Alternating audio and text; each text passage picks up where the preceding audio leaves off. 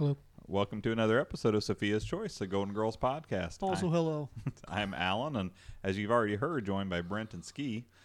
That's Today, us. Yep, that is them. Today we're doing Season 3, Episode 21, Larceny and Old Lace. Our normal format with Ski doing the recap, and me and Brent just, chiming in here and there, and all of us giving our MVPs and rating out of 8 slices of cheesecake at the end as we work towards determining the greatest episode of the entire series. So with that, did you guys have anything new to add today? Did you go to Myrtle Beach recently? Not recently. It was like 2 years ago. I got a okay. Myrtle Beach shirt on Oh, okay. for our fine listeners. I'd never seen it before. I didn't know if this was a recent trip. Nope. But I don't wear a shirt a whole lot. I don't like real tight collars. This is just kind of high. Being strangled by a midget. That's right, yes. What's Is that it- from? That's from something. I don't know. I do remember the phrase, though. I mean, it's not a Sounds Brent familiar to me, original, too. but Yeah. yeah. If I recall, it was like in a positive light, too. Like they liked being strangled by a midget or something. Does that I sound don't right? know. I No? thought it was That's not something what I talking about remember. someone with like tiny hands or something. I feel like it might have even been. There's From the some, Golden it Girls? may have been. I don't know. Maybe it was Seinfeld wearing a turtleneck. Oh, it could be. Possibly. It was something. That sounds entirely plausible. I mean, we know the joke is probably at least a decade old, if not more, because it's no longer a term that is used in polite company. So, Oh, the midget part? yeah. Oh, yeah. So, Probably so. but And as far as my finger and the pulse goes, Right. I'm normally about a good 10 years off from the... so we do have a couple new updates, yeah? listenership wise. Cool. Very awesome. We got as far as communication, that's one of your Oh. favorite things. Yeah. So we got a Two-way message. street. What's that? It should be a Exactly. two-way street. Yes. We got a message from Numi. Oh, hello, Numi. Yep. She said, "I'm still listening to you and give my Mondays a silver lining each week." Oh, Aw. that's good. And then she went on to say, Very "No, sweet. it's not summer here in Sweden. It's spring, which means in April and part of May the weather is bananas. We use the metric system, so degrees in Celsius. You do the math. April 15 degrees Celsius and sun for 2 days. That's quite hot when winter is over. So away with the winter clothes. Followed by 3 days of raining cats and dogs, a few days of 10 degrees Celsius, then snowy, windy, and hello winter coat and snow boots, and 12 degrees and sun, and in between hailing. But now it might be safe and sound for a while." Yes. Yeah, and I replied, our weather has been crazy here as well. Warm and sunny one day and frost advisory. Yeah, the I was next. going to say not so dissimilar to Indiana weather. Yeah. And I think as far as the Celsius to Fahrenheit conversion goes, I think bananas and cats and dogs is a 1-to-1. So I would say that's a fair assessment. In meteorology school, I think that's what they teach. exactly. And then, I'm glad she's doing okay. yeah, and then she sent us another message, Oh, and nice. I felt bad because I'll read you my response, but I lied, so I apologize here in advance. But she says, "Now you've mentioned the black hole twice in a row. This comes as a surprise to no one, but I absolutely love that movie. Numi. Yeah, but I don't know what that says about the quality of the movie, considering one of my favorite all-times movie is Santa Claus Conquers the Martians. Oh, Have you ever seen that, Brent? yeah, And- I have not heard of that one. that's one of my sister's favorites. Oh, really? Oh, very nice. And it says that if you research a list of worst movies of all time, Santa Claus Conquers the Martians is in the top 5 or at least the top 10. So I have not seen either movie, but what I replied was, I haven't watched The Black Hole yet, but now I have to. I ignore Brent's recommendations all the time, but I'll make an exception this time. And then I talked about our next recording session, which would be this episode that we're doing. So listen for my opinion during that one. And if I could track down the Santa Claus movie, I'll try to check it out as well, which I do know that I can watch that as well. I think it's on Amazon Prime. So Had you watched Black what- Hole now? No, I have not. That's where my lie came in. So Numi, I Gotcha. apologize. It is definitely on my list, but it'll probably be like another month before I actually talk about it. So so if you listen to, say, around like episode 24, 25, then I'll definitely, well, I can't say definitely. We should watch it I tonight. can't promise I'll watch it, but I promise I'll try to watch it. So hopefully I'll be able to give my opinion on both movies at that point. But I apologize for my, I don't know, for lying. I apologize for that. So- It was a hope, at least. yeah, exactly. We also got a message from CJ. Okay. He was excited to hear that he got a shout out. Oh, yeah. Yeah, and I said, hell yes, you did. So, Nice. and then he replied with an emoji that he thinks needs to exist, which is like in the list of happy face emojis and whatnot, one of B. Arthur giving a scowl, which would be an excellent emoji to have. That would be. It'd be right there next to Betty White eating a hot dog. Yeah, I would say they should have one emoji for each Golden Girl, each with a signature look. Mm-hmm. Well, Brent sent Ski and I a picture of Betty White eating a hot dog that I'm going to put on Twitter at some point in the near future. Yeah. I'm sure it's out there and about, but it wasn't a picture I had personally seen before. Yeah. Do you still do the daily pictures? Not daily, but I have been trying to do them on a more regular basis recently. Okay. So I'd kind of taken a break from it, but as our podcast has continued to increase as far as listenership, I mean, slow and steady, but definitely still increasing. Yeah. I've been trying to be a little more active with that. It's not my forte, but I figure if I can at least put out a simple, pictures here and there with just a little comment. Recently, I've just been doing like, even such and such is better with the Golden Girls, like hashtag Golden Girls, hashtag Sophia's Choice podcast. Yeah. So at least getting a little more engagement. I think we've got like, I don't know, around 50 followers at this point. So yeah, I'm doing a little bit. That is a lot more than my personal accounts have. Yeah, well, your personal accounts have never been used, have they? They don't exist. So fair enough. If you guys out there, happen to find like a Golden Girls picture or whatever, go ahead and post it out there and like tag, Oh yeah, definitely. The podcast or whatever. The funnier the better, I would say. Hashtag Lazy Alan. It's not necessary to be the hashtag, but it's okay. If it trends, then it's still going to be in our favor, I think. You freaking raked me over the coals for being 5 minutes late because of construction. The only reason I gave you shit is because of... Now, granted, Ski has been late on a number of occasions. He got his 3 strikes before I raked him. I don't think I even raked you, to be honest. You did. I think I mentioned it. Is that why you came down in a slightly salty mood? You did, in front of your entire family. Well, not just my entire family, but also my goddaughter, and Ski's wife, and my grand godson. Exactly. Little Charlton thinks I'm a no good Nick. On first impressions, man. Yeah. So I think he was asleep though, so you may be okay, but I'll still mention it to him when he wakes up. But we also have two new reviews on iTunes. One of them, probably the most glowing, nicest review we've ever gotten to this point. Oh, nice. Yeah, so this was from Stacy GG. Golden Girls and so much more. I stumbled upon Sophia's Choice podcast and have been listening and laughing along since episode 1. Nice. Wow. The trio of Alan, Brent, and Ski all play perfectly off each other to combine for a laugh-out-loud recap of the Golden Girls. I cannot count the number of times I've watched each episode of the Golden Girls, but it's more fun recounting the laughs and gags with these guys. Through listening to their podcast, I have laughed a lot and learned that I am woefully uneducated on all things Paul Dooley, Wilford Brimley, narwhals, and obscure movies and musical artists. Grab a slice or two of cheesecake and give it a listen. Very nice. Yeah, that is awesome. Yeah, wow. Thank you, Gigi. Yeah, that was Stacy. Stacy Gigi. Stacy Gigi. Yeah, so I'm assuming Gigi for Golden Girls. Gotcha. Unless she's a great grandmother. But Thank you, Stacy. Yeah, that was indeed that was wonderful. Very nice. Now I've given you guys all the good stuff, all the real positive stuff, leading up to our first criticism that we've received. Yeah, I'm almost excited to hear it. I mean, what's their handle first? Well, this is another iTunes review. She gave us 3. I assume she, but it could be. It doesn't really specify in here. So the person who left the review left 3 out of 5 stars. What's their handle? Betty deserves better. Ooh. Yeah. Okay. And it says, some of the humor isn't all that great. ... And then the person goes on to say, I almost gave this podcast a rating of 2 stars because of the very casual way the hosts make fun of rape. How can you make fun of the most violated thing to happen to a human being, female or male? But I don't want to make this review about that because really those off-color jokes are very quick and not dwelled upon. I managed to overcome my distaste and keep listening, and I'm honestly glad that I did because Alan, Ski, and Brent do love the Golden Girls as much as I do, and it's very interesting to hear them recap the episodes and telling about the Goldens. This is the very first time that I have been hearing 3 men rave about their love for the Golden Girls, so I'll keep listening. That's it's a little sweet and a little sour. Yeah. And, we do have definitely... I would agree that the point is made. Yeah.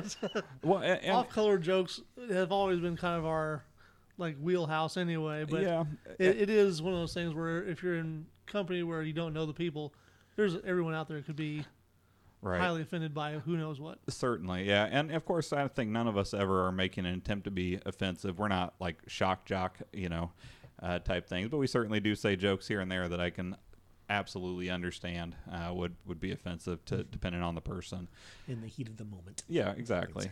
And I totally welcome the criticism, and I also really appreciate that she stuck it out. I shouldn't say she because I don't know, but I really appreciate that the person stuck it out and listened enough. I think if you listen to enough of our episodes, you probably gather that we're decent humans. But, you know. We certainly try. Yeah, we do try. I hope we're decent humans. I don't know. Maybe I'm wrong. Maybe you gather that we're pieces of shit, but you just confirm it as each episode goes by. I think in any given episode, 2 of us are decent, and maybe it's rotating. Oh, okay. that very well could be that we take turns being the bigger piece of shit. Exactly. Exactly.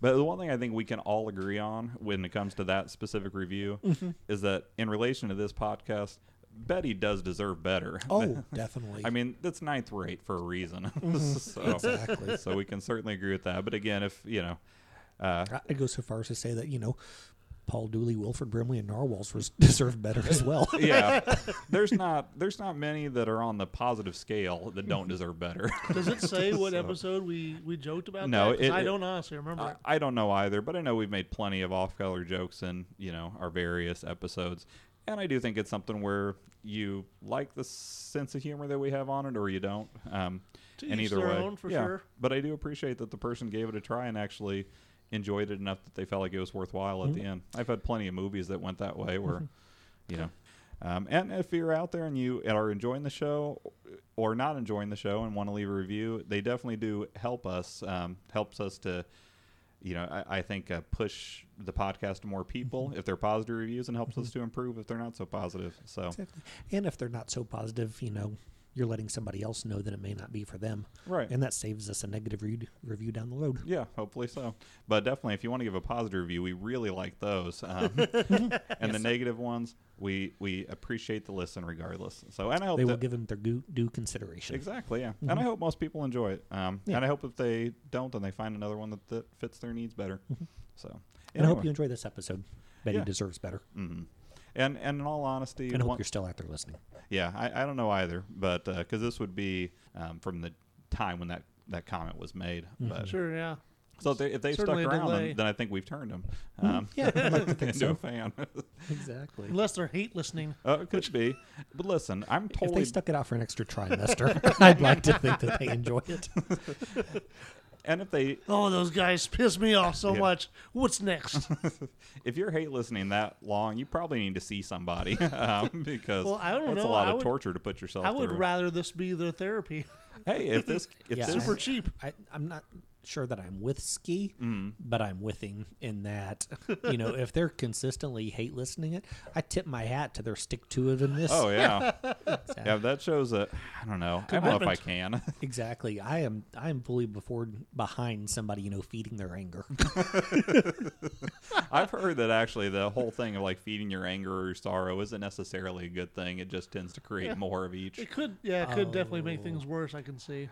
No, I think it's one of those things that, like, you know, them listening to this podcast is, you know, like their emotional equivalent to, like, you know, driving out to the middle of the desert and detonating it. It gives them something to focus their hatred on so that they don't take it out on their loved ones. Yeah, by all means, if this podcast keeps you from beating or hurting somebody, then please keep listening, even if you're not enjoying it. But I hope that if it does that, it's because it leaves you with such a feeling of happiness and joy by the end that you have no anger to so glad distribute it's over. to your loved ones. Or your anger is just so spent. Yeah. You need 7 days off to recuperate. I have one other little piece I wanted to tell you guys about that I thought was ironic. Enough about your wiener. No, that'd be a big piece, or at least an average piece. But 2 stars, maybe 3. yeah. But if you stick around for the entirety of it, you'll be glad you did. No, but so 2 stars for just the tip. Right. 3 for balls deep. Yeah. Anyways, so our listenership has continued to slowly but steadily increase, and actually, like our last 3 weeks in order have been our 3 most listened to weeks yet so far, and you know, continuing to rise. Thank you. But I was looking at the actual listens per episode, and there's one particular episode that for whatever reason is a chunk below all the rest. Did I do the recap?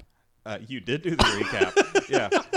So that's the irony. The least listened to episode out of all of our episodes so far is Probably the shortest one, too. Yeah, probably so. Season 1, episode 20, Adult Education.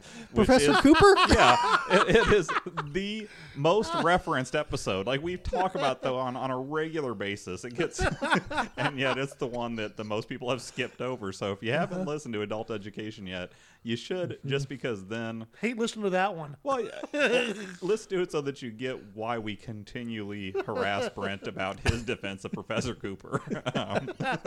Because at this point, it's kind of hard to even know what we're talking about in that particular, running gag that we have. Like, how far behind is it from the others? Is it about 80% of the listens the others have? Or? Well, it's probably closer to the other bottom, but as far as average, yeah, it's probably around 75% of the average. Oh, yeah. Wow. Yeah, so it's... But as far as the next lowest one down, I want to say is maybe 5 listens higher. But even this week's episode that just came out has beat it already.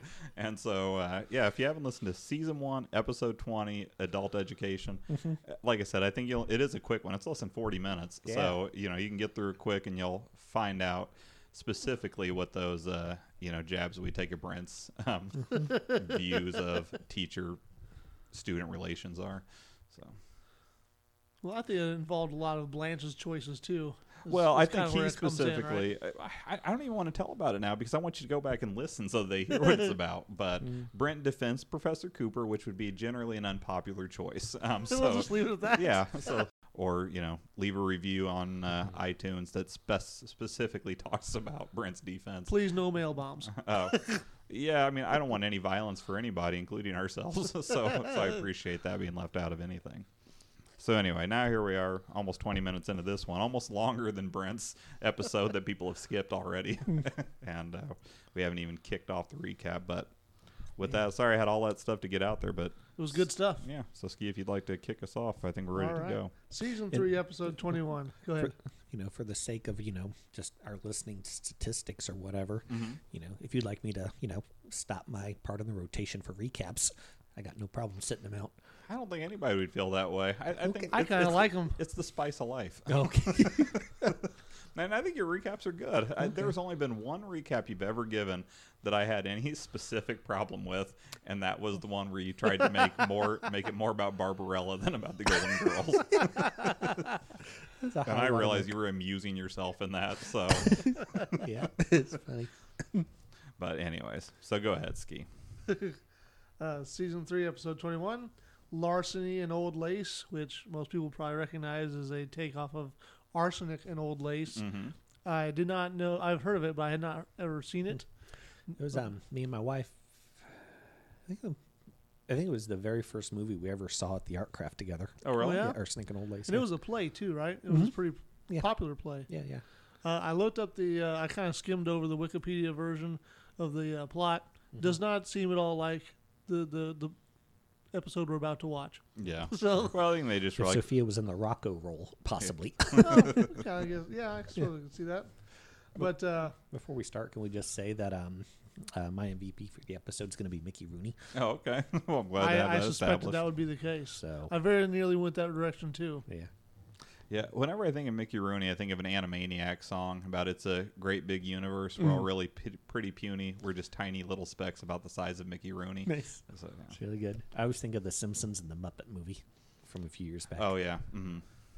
I always think of 60 Minutes. Andy Rooney. Andy Rooney. Oh, my gosh. Oh, my gosh. You're absolutely freaking right. Of course I'm right. Then I don't know why the hell I think that. Well, there is Rooney, I guess. They have one name in common. Yeah, the same last name. So. Yeah, wow. Never mind. Are they even related? Do you know? No, they're not. And whenever I think of Andy Rooney, I think of Beavis and Butthead because they were watching an episode and they were like, I think trying to imitate him. And it's like, why is it they call it leaving a dump instead of taking a dump or the opposite? Fuck that. That's really funny. I think you may have transposed the punchline. Yeah, I did. Yeah, unfortunately, it's why they call it taking a dump instead of leaving a dump. But yeah. Really funny. Oh, Beavis and Butthead. It's a solid question. Mm-hmm. Maybe it's solid. Yeah. Maybe it's not. But this one originally aired on February 27th, 1988. The story was by Jeffrey Farrow and Frederick Weiss, and teleplay was by Robert Bruce, or Robert the Bruce. What happened to Barry? Huh? Barry get kicked to the curb? Maybe so. Doesn't Jeffrey normally work with Barry? Sometimes, yeah. I think a lot of them have. I think we've seen a little bit of play up, though. Like, Okay. I'd have to go back and look for sure. Oh, it's fine. But Robert Bruce and Martin Weiss. So we got the Weiss brothers. I don't know if they're related. I don't know. But and then, of course, directed by Terry Hughes, as Right. we stated is the case for all season 3. Yeah. We open up in the living room. We saw Sophia is walking out of the kitchen with some lemonade when Dorothy gets home. Sophia asks why she's home so early from a beauty appointment. Dorothy tells her that they finished early, to which Sophia responds that hey, they can finish early on Christy Brinkley, but you need all the time that they can allow. And she instructs her daughter to go back there. Yeah. Sweet, always sweet with the compliments. She's just waiting for the build her up part. She just keeps breaking her down, but eventually all that build up is going to be a sweet one. That's right. You got to tear it down to the foundation Right, before yeah. you can. Keep go digging Yeah, and underground. she's such a and strong all. woman. It's hard to dig her down. And she's much larger than Sophia, so there's a height discrepancy. yeah. So Dorothy instantly realizes that her mother is hiding a guest, a man that she apparently met at the police station named Rocco. Dorothy first says that she met Rocco in the lineup to find a man that stole her purse, but Sophia reminds her that no, he was there on other charges. Apparently, he was defacing a billboard of Spuds McKenzie, making the she dog that they actually used in the commercial into a he dog. To make it anatomically correct. Yep. Yeah. I think backwards. What's that? It was like Spuds is a male, Right. but the dog is It a is female. yeah. Right. So I think he was drawing tits on it. I thought it was the other way around. I thought that he was. She said that they used a female dog in the commercial, Yeah. but I think it's portrayed as a male dog. Yeah. So he was making the billboard anatomically correct, like making it look like it's. See, I thought maybe he was trying to make it look like A boy? what they were portraying it as, not what it actually was. Oh. Either way, he was drawing private areas on the dog, but I guess it's up to interpretation as whether he was trying to make it look like a female or male. Gotcha. So now, if he was trying to make it look like a male dog, then you could probably paint that to make it look anatomically correct. But if it was to look like a female dog, then at least the way a dog looks, it couldn't be anatomically correct. They'd have to add More nipples lipstick, or boobs? probably Yeah. eyeshadow. You think? Yeah, exactly. Yeah, eyelashes. That's what makes it female. Maybe a bow. Yeah, exactly. Dorothy argues that Rocco's a bad influence, and that he has no job, he gambles frequently, and has no future. But Dorothy points out that hey, he's 85 and doesn't have too much of a future left. We follow the girls out to the lanai and meet Rocco, who's played by, as you stated, Mickey Rooney, not Andy Rooney. I do know the difference, but my brain apparently forgot. He politely greets the girls. Brent's laughing at me. Your brain doesn't know the difference, but other parts of your body do. Well, one portion of my brain will say, shut down. It's like, Frederick Weiss and Martin Weiss. Are they the same guy? I don't know. Probably not. I would say that's a safe assumption that they're not the same guy. Unless they're trying to pick up two checks. So they're like... Exactly. Frederick doesn't want his wife to get half, or his ex-wife to get Right. half. So. Well, Mickey Andrew Rooney. So They say that's why my favorite Paul McCartney solo album, Ram, like it's the only one that's credited to Paul and Linda. And the reason that is because he was involved in a lot of, lawsuits with the other Beatles and stuff like that. And because of their contracts, like a portion of whatever he made on his own still got split up amongst the other Beatles. And so he credited it to Linda as well. That way he could get half right off the top going to her. And then they would just have to split the other half with the other Exactly. Beatles. wow, kind of clever. Yeah. Yeah, I don't know. I guess if the three of us ever break up, then I'll have to use that same tactic of Sherry and I make a podcast together and credit her just so that you two can get some of my sweet podcasting money. Mm-hmm. I'm still waiting on my sweet podcasting money. Well, so am I. But by the time this is over, I'm sure it'll be rolling in.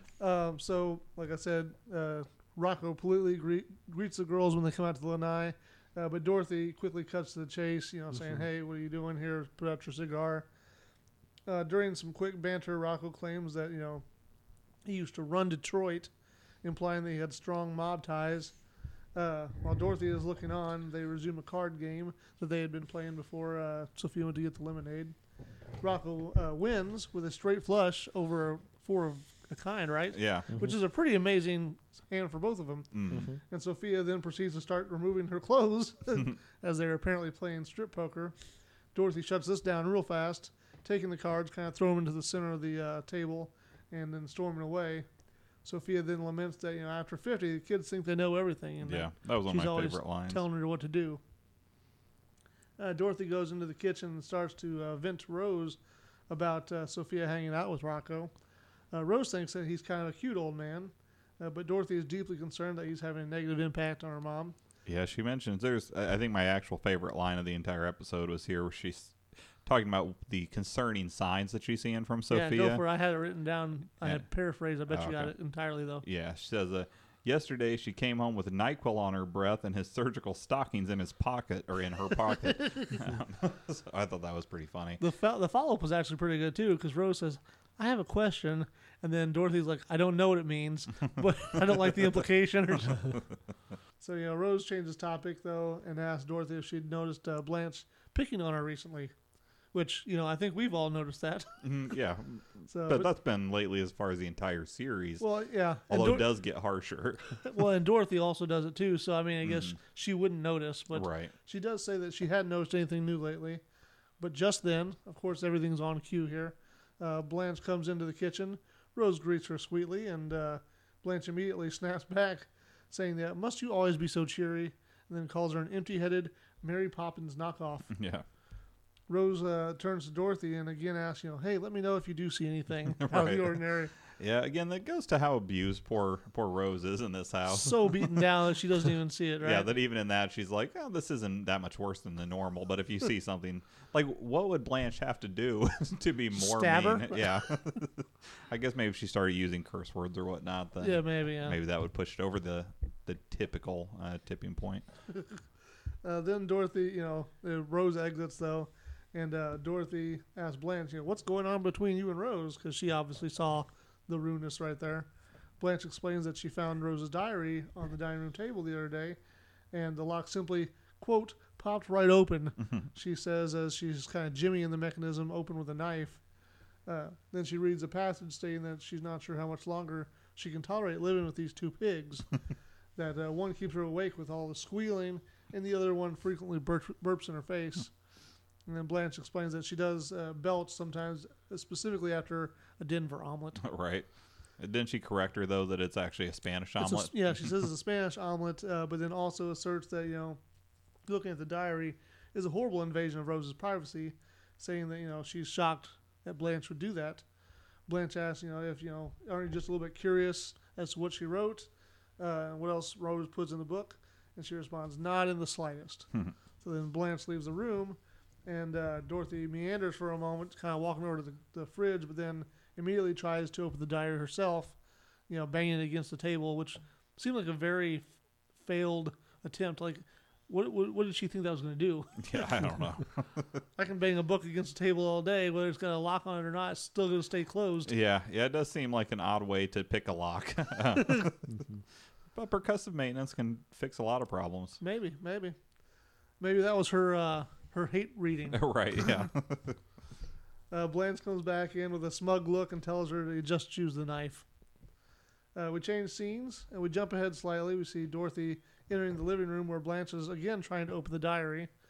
Dorothy reminds her that they decided to not look anymore, but Blanche says, well, that decision was just based on the fact that we were not able to reopen the lock. Yeah. So I guess they've done it several times at this point. But then she remembered that there's some pliers they had in the tool drawer. She went and got those. Sophia and Rocco then enter the house. Rocco is pushing a shopping cart full of items, including a mounted animal head, which I thought looked like an elk or a caribou. Did you guys recognize it at all? I mean, I didn't Definitely not a specifically moose, because moose has a very specific face. Mm-hmm. But Yeah. maybe a deer. It wasn't a deer because we later see Sophia stroking the nose. Mm. So, whatever it was, it's not something that's native to Detroit. I would agree. The girls ask, why he's bringing all this stuff into the house, and then they explain that there have been some robberies in Rocco's building, I guess, by Probably his by house. Rocco. Yeah. Say what? Probably by Rocco. Right. Yeah, he's quite the hood. That's actually the word they use later, Yeah. right? He's got those cat-like Yeah. moves. Hey, later in the episode, he impresses me for sure. Oh yeah, me too. Fun fact: Mickey Rooney does his own stunts in this one. Does he? Wow, I'm surprised he didn't hire someone in. I think he's lying to us. I mean, I think he's telling the truth. I just think he's using the word stunts and loosely. him climbing over that Some wall. liberties. Yeah. I mean, listen, for an old man to climb over a wall, that I think qualifies as a stunt. But I feel like it'd be hard to find someone who had that body shape that could then pass with the 1980s quality of editing they did. I mean, we saw that one where they had the stunt person in there doing Rose's dance moves, and it was not good. It was not made for an HD world. But Exactly, like Mickey. Clear discrepancies. yeah, Mickey Rooney's. I don't know. Like he could play a Fallout Boy stunt double. yeah. I would actually have loved if they had a stunt double, and the stunt double was like Billy super, Barty. Say what? Billy Barty. That would be awesome. I can't say that would be any better than what I was going to say, but, or that would be what you said is better. What I was going to say is like someone that's really ripped, like an actual stunt double. Yeah. And like clearly just like cuts to the quote unquote stunt and then right back to Mickey. Like, wait a minute, what did I just see? Right. So where was they at? Oh yeah, so he's bringing the whole big old cart of stuff into the house. There's been some robberies by where he lives, and so he's taking his valuables, he calls them, and leaving at their house. Dorothy argues that they don't have room enough for all this stuff, which we've covered that before. And they always talk about space. I have plenty of room there. Sophia insists that she has plenty of space in her room. They wheel the car to her bedroom, and Dorothy yells at him as they're walking back there that she wants the door left open. Rocco replies, "Yes, Mrs. Cleaver." I thought that was really, really funny. Yeah. I thought it was great. Rose enters the room and notices her diary is sitting on the coffee table. I'd like to think that Rocco thought that was a current reference. Yeah. That would make sense. I mean, at this point, at what point do you think that most people stop paying attention to pop culture things? It's definitely later now than it was before. Yeah. Yeah, I would agree. But there'd be definitely a reasonable chance that Rocco is not up to date on the latest sitcoms. Exactly. Not pay attention to the zeitgeist. But I would say it's a fairly timeless reference. Yeah. I mean, granted, my kids wouldn't know what the hell we were talking about, but I would say anybody who is probably 35 and younger at this point in time would know what that reference was. Well, I would say people who are pretty familiar with television history too. Leave It to Beaver is huge. Yeah, but how many people are that familiar with television history? I don't know. I think a lot of history buffs are out there now that kind of incorporate that. I suppose so, but I'm still just talking about the general population. So I don't know. I think you'd fall into one of two camps. I think you either know the reference because you're of a certain age, or if you're not of that age, then you're of the age where you're just going to Google it to find out what it means. It's like, I don't catch that joke. Oh, okay. I get it now. That's totally what I do when I see a reference on these episodes that I don't get. Yeah. certainly if you're watching an episode, if you're watching old TV and it's making, relatively old TV and it's making a reference that you don't get, that makes sense. Mm-hmm. But it would make a lot of sense to me if it was like, oh, I'm watching an episode of, I don't know what a current hit sitcom is, but and they were making that reference that would go over the head of a large portion of their audience. I don't think that would make a lot of sense in today's, even though someone could go back and research what it was. I think in a mainstream sitcom, they're mostly looking for jokes that are going to hit, all the audience members, or at least a large percentage of them. So, well, if you're trying to make me feel guilty for all the times I've made people Google Davenport, it's not going to work. It makes me sad that we didn't try to push that further. I had some ideas early on in the podcast that haven't So, panned give out. For more information on that joke, listen to season 1, episode 20. I think you'd have to go further back even than that. You should know, listen to season 1, episode 20, because there's a wonderful font of information that relates to later episodes. But I was just looking on the phone real quick while we were chatting. So it means couch. that Not just a town in Iowa. I was looking at something else. Thank you very much. But leave it to Beaver with respect to this episode. He's like, I know what a Davenport is, and if you don't believe me, check my Pornhub history.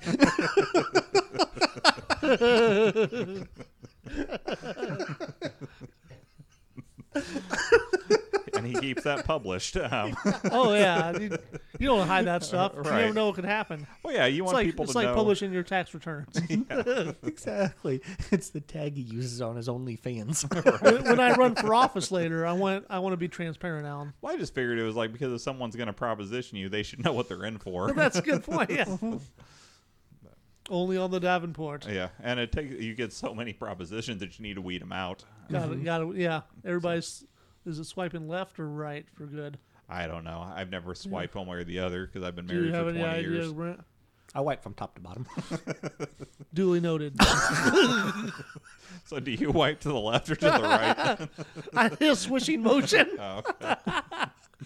It takes twice as long as others, I'm told, but I stand by my methodology. I just avoid that whole situation. It is shower. And just pooped. I just hop Time in- to jump. Yeah, exactly. That's the way I know I need to take a shower. Now, if you're in public, is it just no pooping, or is it like then it's straight to the sink? Yeah, it's like a horse bath. So. Also duly noted. Mm. So anyway, yes, Miss Cleaver. Rose enters the room and notices the diary is sitting on the coffee table next to some pliers. Blanche says, whatever you're thinking, it's not true. Rose is then, of course, because she wasn't thinking about the diary and the pliers right off, she says she's happy to hear that George Bush Sr. at this point is not married to his mother, which is, I guess, a pretty bad slash at Barbara Bush. Yeah, but she was pretty matronly, so it's a reasonable guess. I would agree. Blanche and Dorothy are walking into the next room, thinking that their invasion of privacy has gone unnoticed. But then Rose points out the lock has clearly been tampered with and asks if they read the diary. She states that that's despicable, but Blanche says what she wrote inside was despicable, clearly giving away the answer now. Dorothy adds that she said some pretty hurtful things inside and that she thought they were friends. Rose simply says, "We used to be, we're not anymore," and then hurries off to her bedroom. Yeah. I could imagine that would be a pretty huge invasion of someone's privacy, especially if you go through the trouble of breaking a lock in order to... Yeah, it's not that it was just sitting there open. Yeah, already. I mean, it'd be bad enough if you invaded the privacy that way, but actually going through an extra step in order to invade said privacy, that's a little bit over the edge. Well, for old women, too. I mean... Well, especially to do it repeatedly. Yeah. Especially if you notice, like, there are no new entries. Yeah. Apparently you just see a bunch of, I guess, undated entries. Yeah, it doesn't say much for, for Blanche and Dorothy's detective skills, though, because you'd have to imagine the pages would be somewhat yellowed. I mean, this is a 30-year-old diary at this point. Hey, you're giving away the farm. Oh, you mean, In their defense, Rose still has the handwriting of a child. Maybe she's kept the diary in pristine shape. yeah, I kept it in like a hyperbolic chamber all this time. Or maybe it's one of those diaries with the natural paper that looks aged anyway. Oh, okay. Maybe she just transcribes it every 2-3 years to keep it fresh, like a Scribner of old. Yeah, that seems like the most likely. Like transferring the Bible in different languages almost. Exactly. I think she updates the language just to make it more current and Exactly. apt. Yeah, with today's lingo and whatnot. I was thinking more like Ski said, like the Bible transcriptions, but like, from the time when paper was so scarce that like she's using a Pilcrow to mark paragraph. I like that. Mm-hmm. So that night, Dorothy goes to consult Sophia. Somewhere out there, somebody's Googling Pilcrow. And that person is Ski. Yeah, my phone's sitting over there, all right? I already looked at the beaver. Oh, okay. Again on your Pornhub history. Yeah. He just typed the B and it just knew. Auto-completed for him. Exactly. Did you mean beat off? Did you mean... Yeah, that was like it's like 5 lists, all of them filthy. Did you mean shaved beaver? Did you? That night, Dorothy goes to consult Sophia, waking her up while she was in her bed. The lights are still out, and Dorothy tells her, hey, I've got a problem. Sophia kind of just puts her hand out, kind of feeling for her, and then ends up touching the mounted animal head. And she responds, I'll say, you should have never stopped using that dilapidatory, which is a hair remover. I had heard the term, but I didn't know what it meant. Yeah, I wasn't sure on that one either. I'm glad you brought it up. I had a star next to it and forgot to go back to find out what that is. And I believe it's a depilatory. Yeah, sorry, I think I pronounced it wrong. That's all right. Dorothy turns on the light, though, and explains that, she can't sleep with Rose not talking to her. Real quick. So she turned on the light by pulling on the chain. Oh, okay. Because the switch on the wall was missing again. Changed up quite a few times, haven't they? It does. It's frustrating. You'd think that they would keep a consistent thing there. One would think. Well, they would have to change the set every time. Mm-hmm. I don't know. It's just out of all the... it's like they're building the wall fresh every time. Out of all the continuity issues, it seems odd that that's the one that really gets your goat. Exactly. Well, it'd be time-consuming. Yeah, that's true. You think that would be one that they would easily just say, okay, this works best. Right. Leave this. Well, I don't know. The fact that, somebody from, the electricians union took the time to get that properly wired. Well, hey, there you go. Electricians union, maybe that's the rub right there. Maybe, again, Pornhub account. All right, listen. Let's not go into your anti-union rant. No, but I'm saying maybe that was, their way of getting extra hours. Oh, okay. It's like, no, that has to be rewired. It's another episode. That's been the contract. Sounds like an anti-union rant to me. Union forever. That's my stance. There was a time when I was kind of anti-union when we were members of the Teamsters. Well, but we got nothing from that. Yeah, we were part-timers though, so. Yep. But I think the full-timers because that was when we were working at the RCA Dome for anyone who even cares on here. But anyway, we were part of the Teamsters technically, which primarily sticks with like trucking agencies, right? I have no idea. I think that's what I've been told. Like trucking companies are oftentimes part of the Teamsters, but I guess they correspond to the Indiana state government in that it was somewhat. I forget what the correlation is, honestly. Doesn't matter. Anyway, good story. Bottom line. Bottom line is I'm just waiting for the day when you're 100% pro-union. Well, I was going to say I'm more pro-union now because I feel that there's quite a bit of corporate pushback on people's rights. When I was working for a union, my stance at the time was, you know what, they had their time. People getting hands chopped off in the coal mines or factories and stuff. And, that time's passed because people are decent and humanitarian now. Well, I have definitely learned that that's not the case at this point in time because, like, Amazon's like, no, you can't pee. You got to work 12 more hours, and then you can take a cup into the corner and go. Okay. So you ready to join the podcaster union with me? Yes. All right. Or form one. Is there not one? There is one. There's a podcasters union. Really? Yeah. How much are the dues? Do what? None of your concern. 1%er. So you think I'm the man? Exactly. Oh, he's trying to get me recruited. That's exactly. I didn't realize it was against him. I thought we were all going to join. No, because he's the one All for controlling the one. purse. Well, listen, everybody should know that if a union is formed, this podcast will fold. So you make your choices. or will not be replaced. Yeah, I'll go out and Get try some to find scabs. I will contact the National Labor Board, and you will not be able to replace us. We I can have a still go out of God-given business. constitutional right to form a union, and you can't stop us. See if you can't get James and Danny to come in. Yeah. Well, I don't think they're part of the. If they are a part of the podcasters union, they're not a part of this show. So what they do doesn't impact us. Well, no, I'm saying as our replacements. Oh. Temporary, as if we have to go on strike. So you two be like picketing in front of my house. Exactly. Now you're gonna go all the way down to the end of the driveway. I've 'Cause, got a phone. here I in can our- digitally pick it. Well, by all means, when I get contacted by your representation, then we'll start working out the details of your contract. I think we've already talked about the vast fortune that we've raked in. Oh, yeah, So, definitely. See, that's the thing, though. We need to get an audit because we have no idea. We're on the honor system here about how much money is coming in. That is a fair point. Exactly. Maybe we're making I'm not sure what the Filipino currency is, but I bet we got some of that rolling in. All I can say is this, okay? From what I've read, as far as at what point you can realistically monetize a podcast, we are somewhere between 20% and 10% of the way there. so close. Yeah.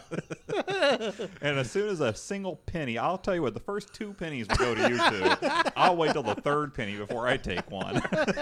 So if anything comes in, you two will definitely be fully vested. Okay. Oh, unions. We'll go ahead and stick a pin in this union talk for now, then. Well, that was a fun sidebar. Oh, yeah. So, depilatory? Yeah. Depilatory? I thought you said dilapidatory. I did it first. Yeah. I was wrong. I corrected Isn't him dilapidatory already. saying something like falling apart? Yeah. To, like, More or dilapidate it? less. Yeah, exactly. It's I like think a that- commode that's falling apart. Yeah. I think dilapidatory is not even a word, is what it comes down to, because it's like dilapidated would be like. I would say that it would be an apt word for this podcast. Dilapidatory? Yeah. Oh, maybe. In the process of falling apart. Yeah. The wheels are definitely coming off. Right. One lug nut at a time. So, as we said, Dorothy turns the lights on in a new direction or location. 2 legs shy of a well-balanced Davenport. Well, if 2 legs are missing, how many legs is it supposed to have? I assume 4. Well, then wouldn't it be still perfectly balanced? Well, depends on where the legs are missing from. The 2 right ones. Well, then it's just still it's leaning perfectly balanced. It's just not very well. It's not very comfortable to sit on. Highly leaned. Maybe it's a 6-legged Davenport. And Just 4 random. missing 2 corners. There you go. Corners, That's going to definitely cause some issues. Dorothy turns on the light, explains that she can't sleep with Rose not talking to her. She didn't use the switch. She used the pull chain. I think we discussed this. But her mother tells her, and I thought this was a good line, enjoy it while it lasts. With Rose not talking to her. Right. Then Blanche immediately joins them, saying that she can't sleep for the same reason. Then seconds later, Rose knocks on the door, asking if she can come in and talk. Sophia hilariously pretends that she's an answering machine and tells Rose to leave a message. Rose starts to go along with this, but then Sophia cuts her off and tells her to just get in the room. Rose enters and then sees that Dorothy and Blanche are already there, saying, kind of calling them traitors and saying she'll come back later. They start to bicker a little bit about the diary issue, never actually stating any details, which confuses poor Sophia because she was not in the loop at this point. Right. More and more.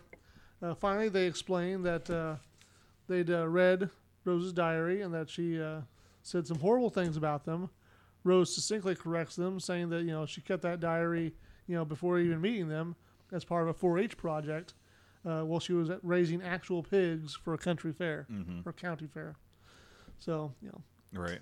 So they're sorry I ruined that joke earlier on. yeah, well, they already knew. I'm Yeah. sure they Probably tuned out already because they knew how the beef story. it's real Yeah. pigs. Yeah, I got it now. And then he said the farm thing. Yeah. Real on the nose, Ski.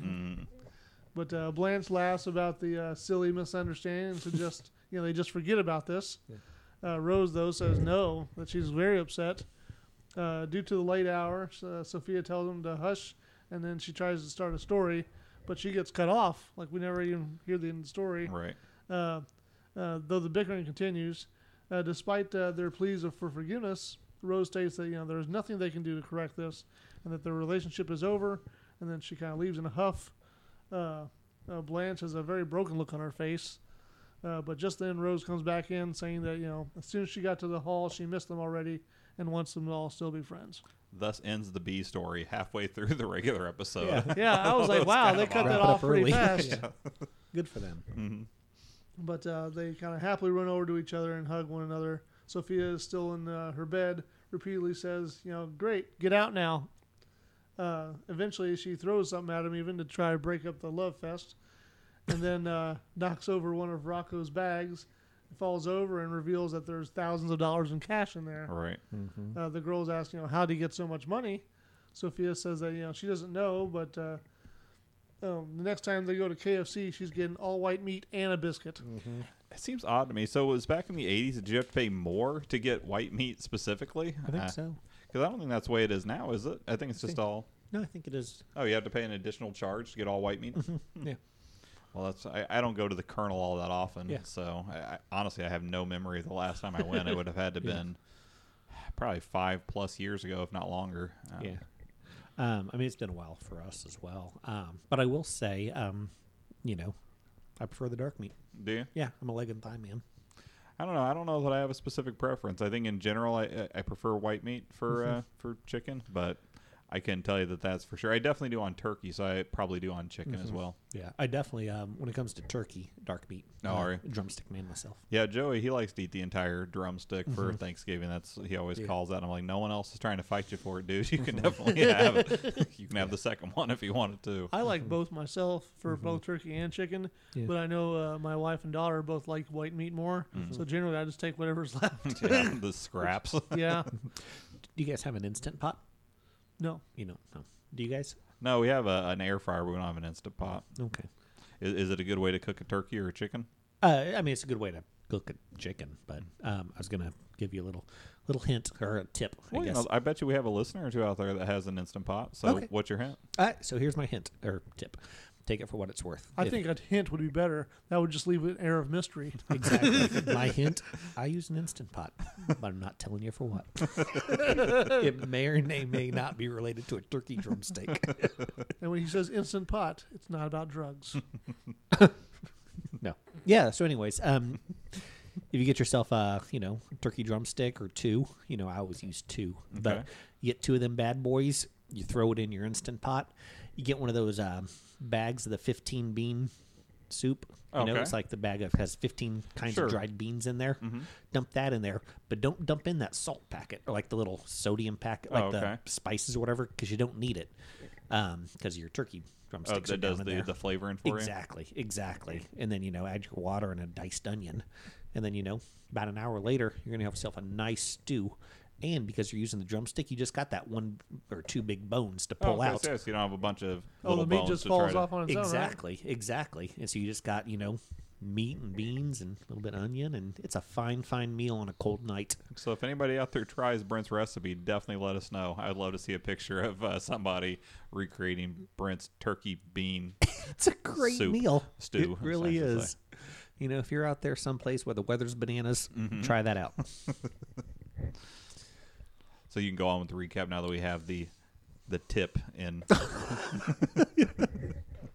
So she's getting that extra Skrilla when she goes to the KFC. While the girls speculate as to how he obtained the cash, they ask Sophia to explain because she mentioned something about a earlier trip to the bank. Right. So she tells them that he had her stay in the car with the engine running. Then he kind of old man sprints to the car as they leave. She didn't ask why he was running because, apparently he takes a diuretic for her prostate condition and has to frequently hustle, so not so uncommon. Yeah. Dorothy thinks it's obvious that he robbed the bank and goes to call the police. Sophia stops her, though, pointing out that he's a good man. And thorough. Yeah, they're all basing this on circumstantial evidence, however compelling. On cue, though, Rocco calls, which is odd because it's in the middle of the night, it seems like. Right. Like they woke up Sophia, right? Yeah. So Booty call. Yeah, maybe that's it.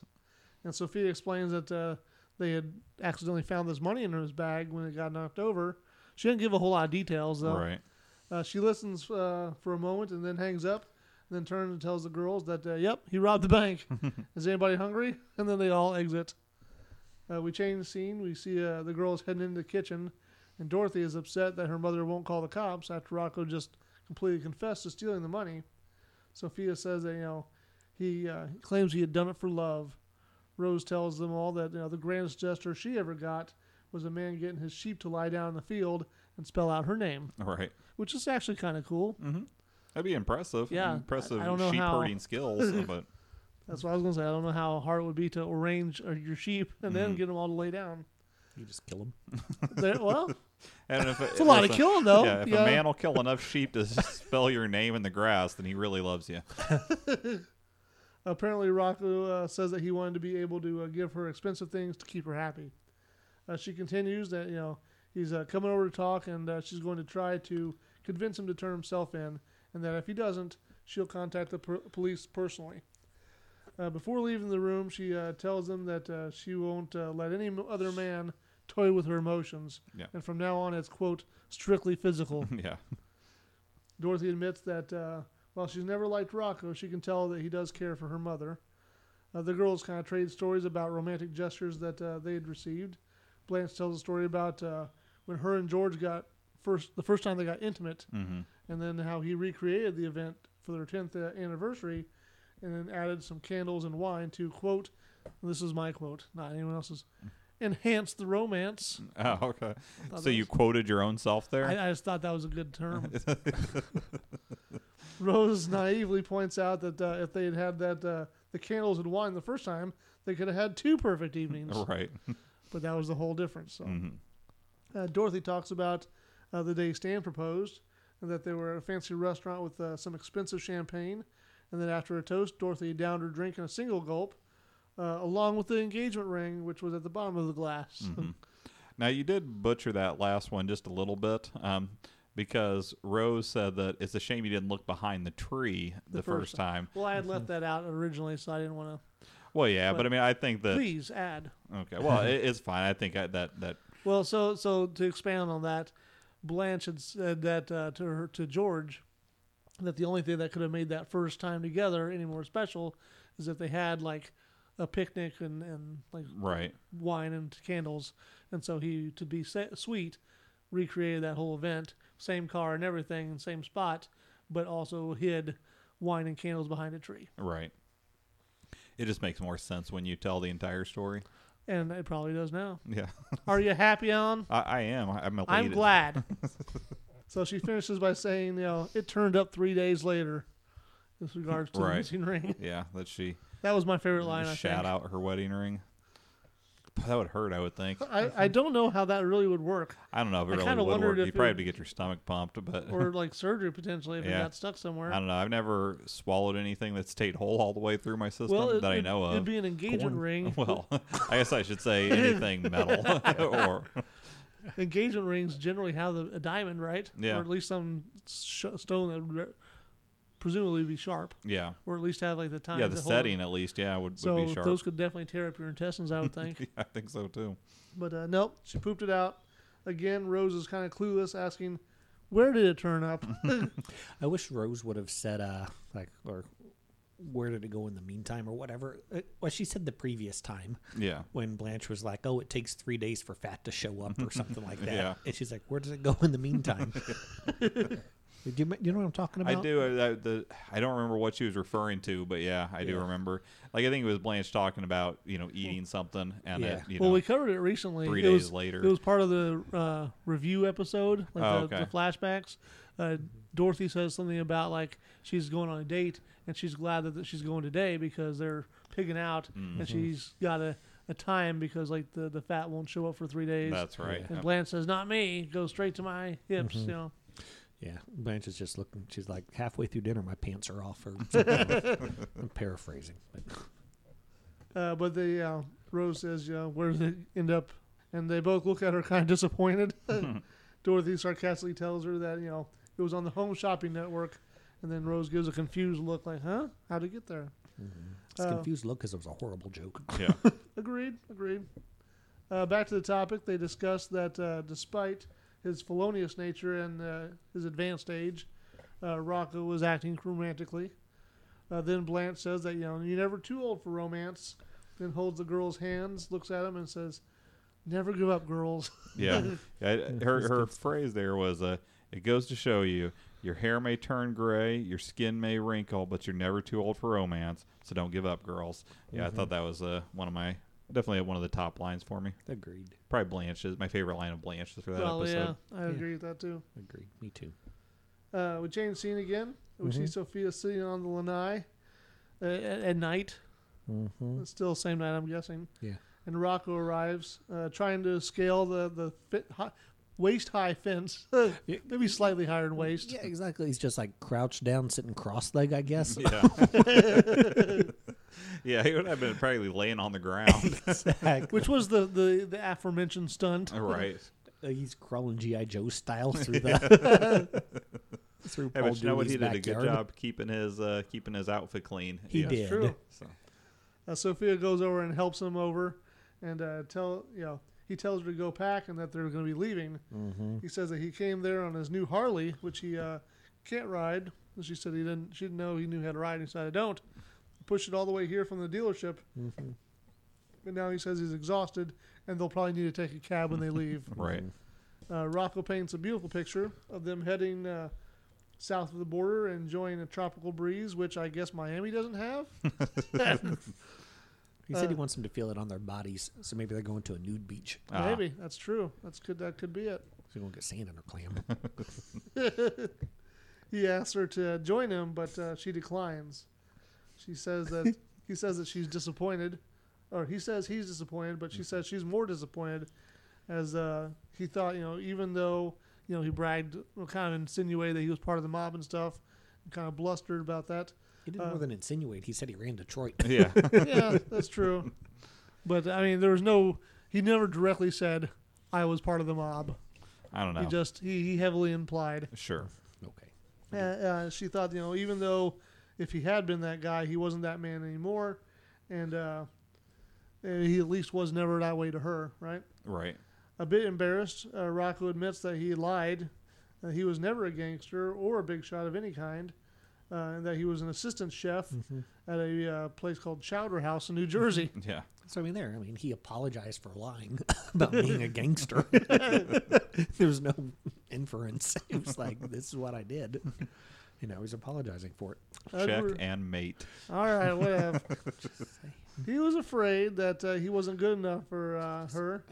The money was actually $45,000, and it was his life savings, and he had taken it out so he could treat her like a queen. I have to say, $45,000 savings off the salary of an assistant cook at a Chowder House. That man has some discipline. We originally had $65,000, but he had to stop and buy a Harley. Oh, that's right. I just figured that was a lie that he told, because then when he was like, "Yeah, we'll just leave it there and take a cab," so he had worked it out. Right? He's like, "Yeah, that Harley thing, that was a lie too. I was just worn out from getting over that wall." Yeah. We will never know, unfortunately. No. There could be a Harley sitting in their driveway right now. So Rocco, he said took out his $45,000 life savings to treat her like a queen. Back then, I think $45,000 would probably go a decent amount. Yeah. But I don't know queen status. Depends on how long you want to be treated like a queen. I mean, you can treat someone like a queen days. for $1,000 if you do it like really compact for like a day. But Yeah, it's one of those things that if you got $45,000 and you're 85, you're probably gonna have some money left over when you die. Right. That's a good point.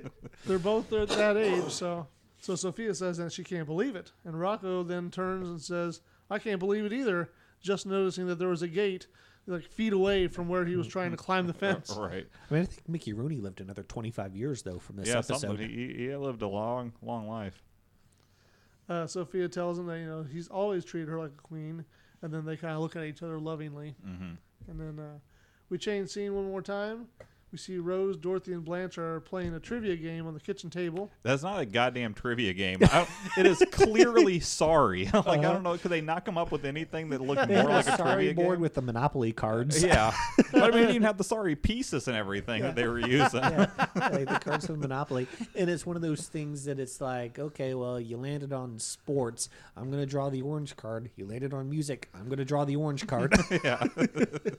Maybe they play it differently, or they had, you know what? I'm going to postulate that they had like 3 or 4 board games with missing pieces, and they just put them all together and came up with their own game. Yeah. Well, you know how kids are losing pieces of their games all the time.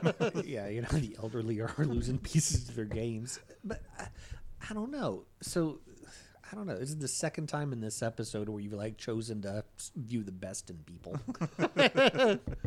I would say that's generally who I am, though. Would you agree? Where was this optimism when Professor Cooper was being raked over the coals? Hey, listen. We need rooks like Ski. We need rooks like Ski in this world. I think there need to be like. I think optimism needs to be properly placed. I'm not going to get behind a clearly losing fight unless I think it's justified. That joke was funny to me for like 37 reasons.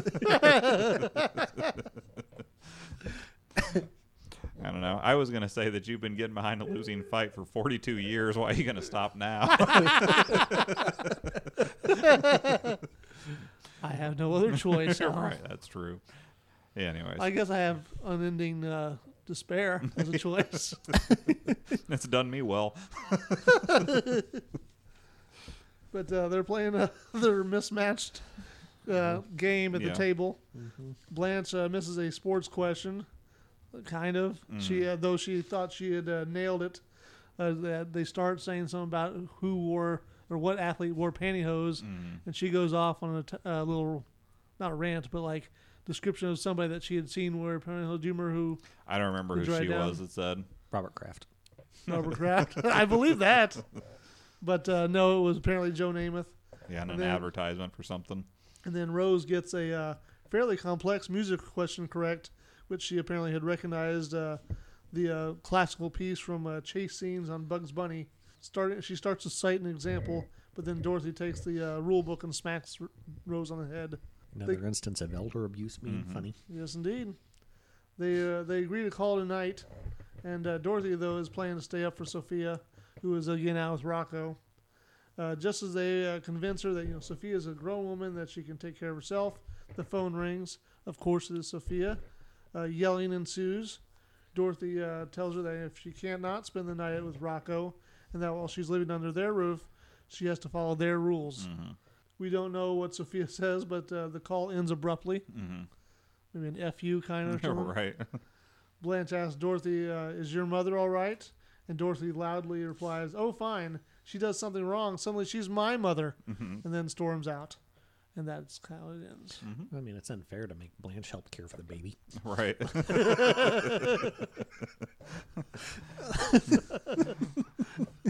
So that did conclude that episode.